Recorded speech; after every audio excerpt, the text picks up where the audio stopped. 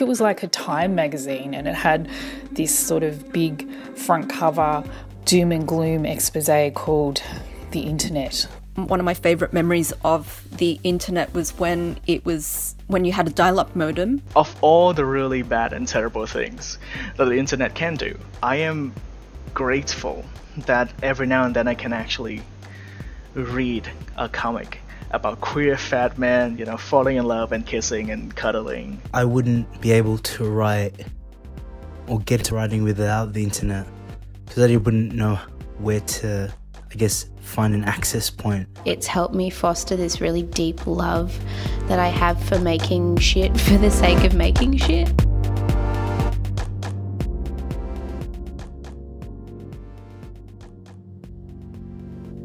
Wondrous, expansive, mystifying. How would you describe the extraordinary phenomenon that is the World Wide Web? Welcome to the Digital Writers Festival podcast. I'm Izzy Roberts-Orr, Artistic Director. We're excited to announce this year's program for the Digital Writers Festival, our online festival accessible anywhere, anytime, by anyone with an internet connection. Put Tuesday the 30th of October to Saturday the 3rd of November in your calendars, and check out digitalwritersfestival.com to peruse what the festival has in store for you. First, we bring you Aurora Digitalis, an ode to our mysterious muse and magician, the internet itself. In this special episode, we hear from 6 festival artists about how the web has altered and shaped their creative practices. Gemma Mahadeo is a Melbourne-based writer and musician. She is featuring in Building a World in Binary on Saturday the 3rd of November, live streaming at 12:30 p.m. AEDT, as well as Chronic Illness, Disability and Digital Life, an episode of the podcast.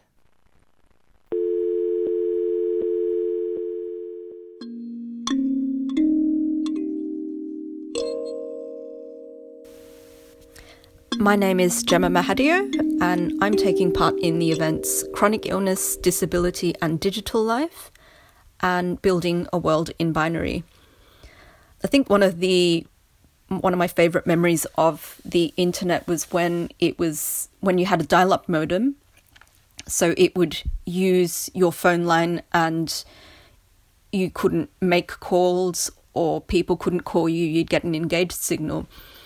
And one time at university, when I was still living at my parents' place, I was trying to call home from the train station to get a lift home, and I couldn't get through because my brother was on the internet playing a game. And I won't repeat what the text reply was when I texted him from my mobile phone to say, please get off the phone line so I can call mum and dad to pick me up.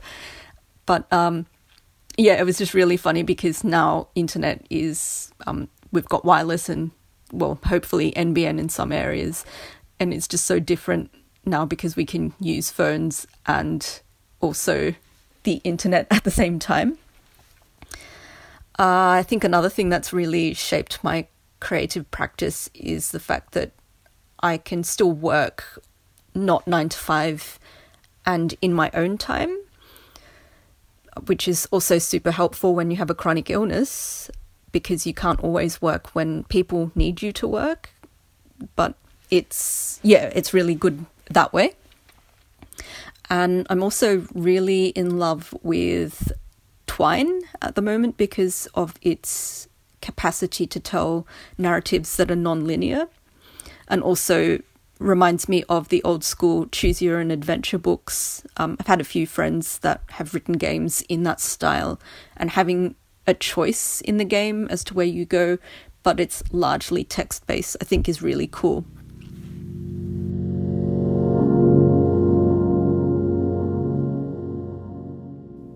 Hien Pham is a digital artist specialising in gentle and optimistic queer comics.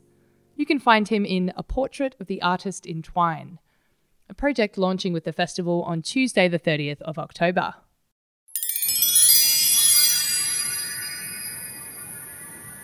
Hey folks, my name is Hien, and I am currently in Melbourne, Australia, but my home is always in Perth, Western Australia. And I was commissioned to do a Twine comic for the Digital Writers Festival 2018. which to say thank you very much for feeding me for 2 weeks. And I guess I'll be talking about my work and my art and the internet. So there's a lot that can be said about the internet. A lot of it are really terrible things. But amongst the good things is that it has helped me realize the importance of my work, and the importance of art in general. One of the most recent examples is that I made this comic called I'm Shirtless in this one. It's basically, literally does what the title says it does, is that I take my shirt off and I talk about my body. I talk about how other people viewed my body, how I viewed my body. And I wanted to make this comic because I haven't been swimming at the point of making this comic. I haven't been swimming in half a decade because I was having this really terrible body image issue. Like I talked about having this crease line across my whole torso, right underneath my boobs, about having a wrong kind of fat body and being the wrong color, and all that fun stuff. I talk about, the way that you love yourself is through the way that you love other people, etc. Please read my comic. Anyway, so while making it, I genuinely thought it was just this weird and awkward thing that I think about a lot, but I feel like not. It's like I haven't been able to read before. One of the main reasons why I wanted to make this comic is because I have never ever seen my exact body type portrayed in media, like the thing with the crease line and all that stuff.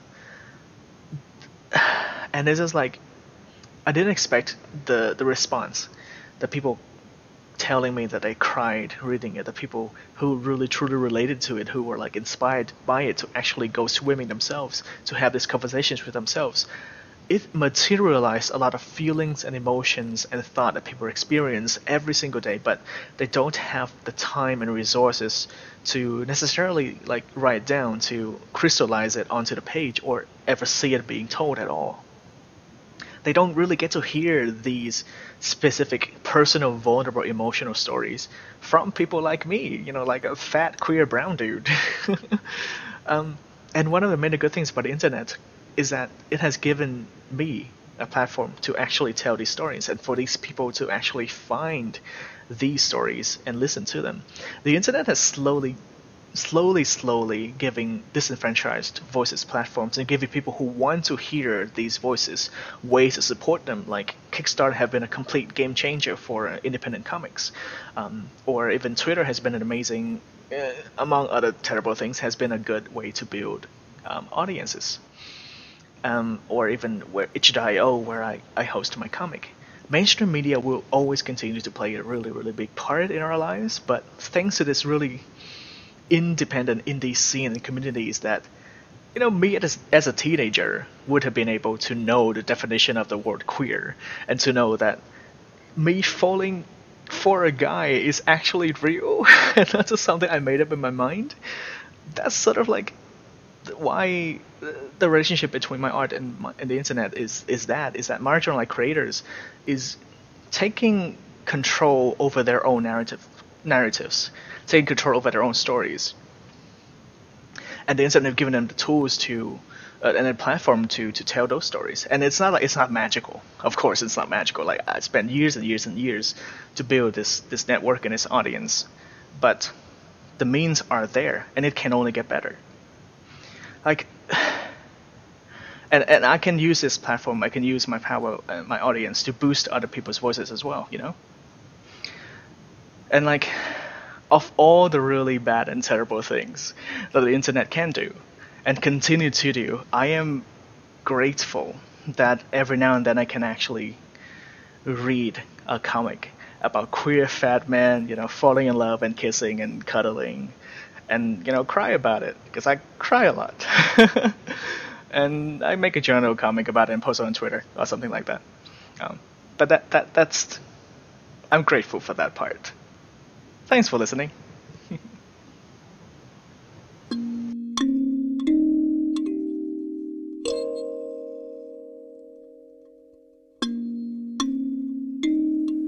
Fiona Toomey is an award-winning screenwriter, director, producer, and developer.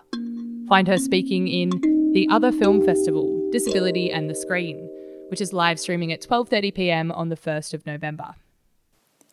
Hi, I'm Fiona Toomey and I'm talking to you from Melbourne. I'm absolutely honoured to be hosting the Other Film Festival Disability and the Screen panel for the Digital Writers Festival 2018.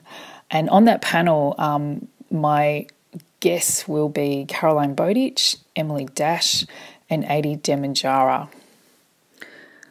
You know, for a big part of my life, I didn't actually have the internet. It may have existed somewhere, but it certainly wasn't part of our everyday life. And the first time I really remember it being relevant in terms of a storytelling device was when I was at film school in the mid-1990s, and along with Samantha Lang, who we were both studying at AFTRS at the time, we made a short film called Audacious, and Sam was the director.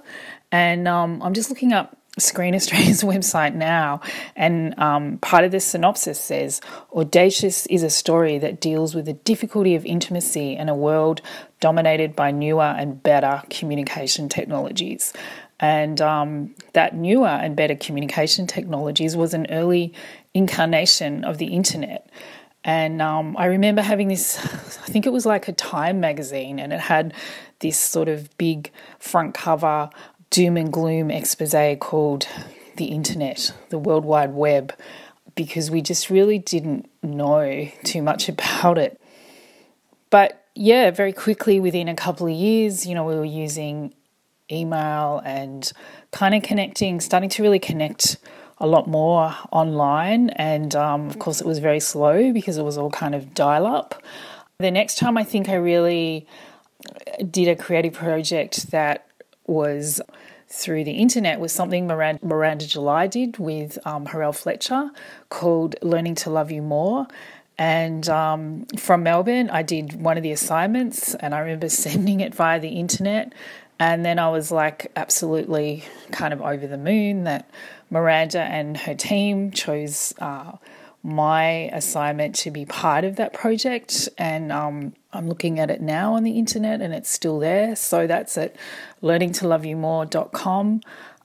Just recently I was contacted by Miranda and her team as she's doing a retrospective book of all her work, and as one of the participants I was asked to send in something to be considered for that book, so fingers crossed that'll get included for this kind of retrospective of Miranda's work that's coming out in 2019.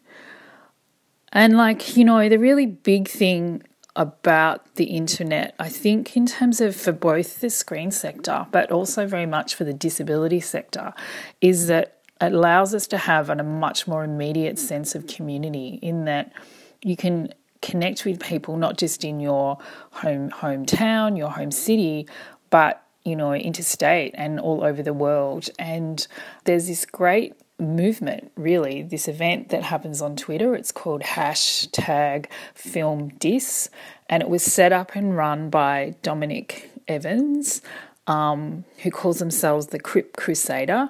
But it's a weekly discussion held on Twitter that explores film, television, and other aspects of media through a disability perspective. And it's really become quite a big advocacy tool, but also a way to kind of connect and have conversations within a disability community internationally. And I think things like that are really exciting. And back in the day when I was at film school and the internet was just kind of in its infancy, yeah, if we wanted to connect in those ways, it would have been kind of old school in, you know, you would write a letter and put a stamp on it and send it via the post office, which certainly didn't kind of create the immediacy and that sort of instant community that's kind of just there now.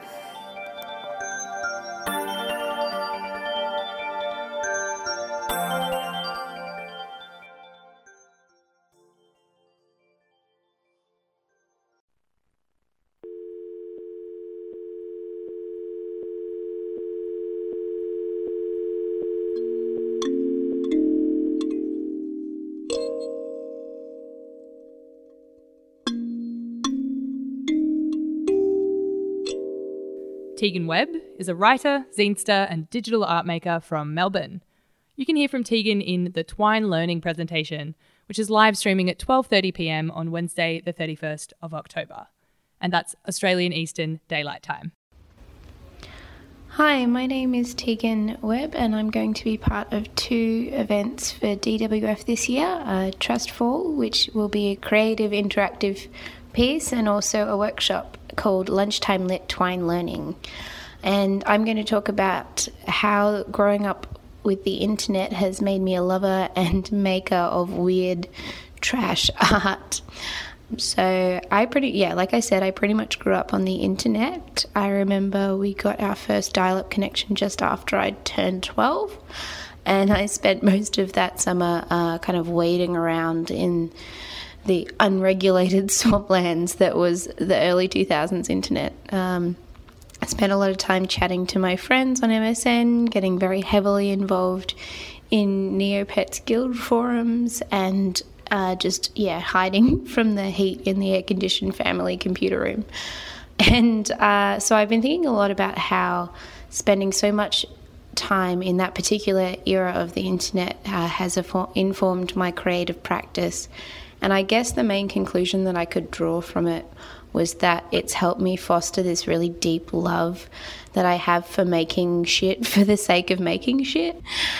Seeing all the weird video games and videos and that people were making in Flash and hosting on their own websites, reading webcomics created entirely in MS Paint, and getting really embroiled in fan fiction forums has totally informed my love of experimentation with different mediums and working with cheap or free open source tools that I have no prior knowledge or developed any kind of skill set for. So for the last 5 years or so, I've been pretty heavily involved in the zine scene, which has given me a huge amount of space to experiment and make scrappy, imperfect art. But it's really only in the last year that I've taken this ethos and applied it to making digital work. I know that my love for old, weird internet is most likely coloured by nostalgia, but I'd be wrong to call it I suppose the golden era or the glory days, that kind of early 2000s time or whatever, because there's still so much of that kind of work out there now. There are people building and using free tools like Twine and Bitsy and Tracery and a whole hodgepodge of resources to make these really weird, wonderful pieces of writing and art, and it's been really freeing and exciting to realise that that's the kind of stuff that I want to be making now, almost 20 years since those first summer holidays.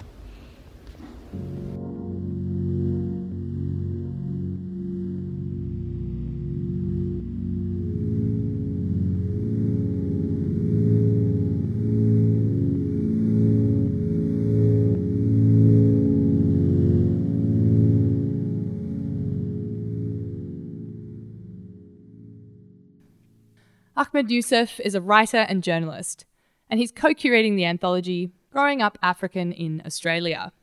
Find Ahmed's work in DWF Cross Gelada's special edition publication, Diaspora, launching with the festival on Tuesday, the 30th of October.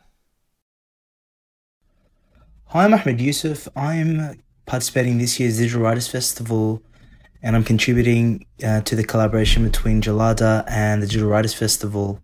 My relationship to the internet with, my creative practice, I wouldn't be able to write or get to writing without the internet, because I wouldn't know where to, find an access point.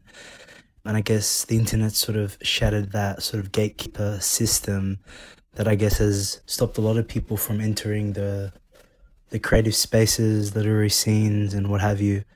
And it sort of allowed communities to be created organically and collectively to, figure out styles of writing, ability to sort of have a network of people that may be interested in the same sort of things but may not be in the same place. So creating an online community that is diverse in the kinds of things that you also want to write about, but aren't in your immediate sort of, whether that be city, country, or even continent.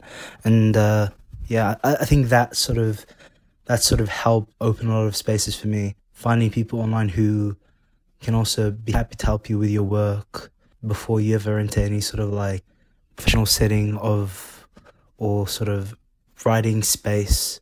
It's a good way that I guess has helped me to figure out my own kind of writing and where I want to go with it.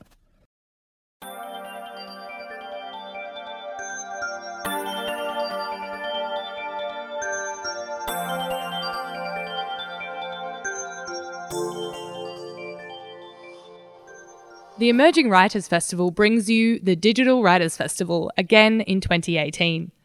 And you can find the full program live online now.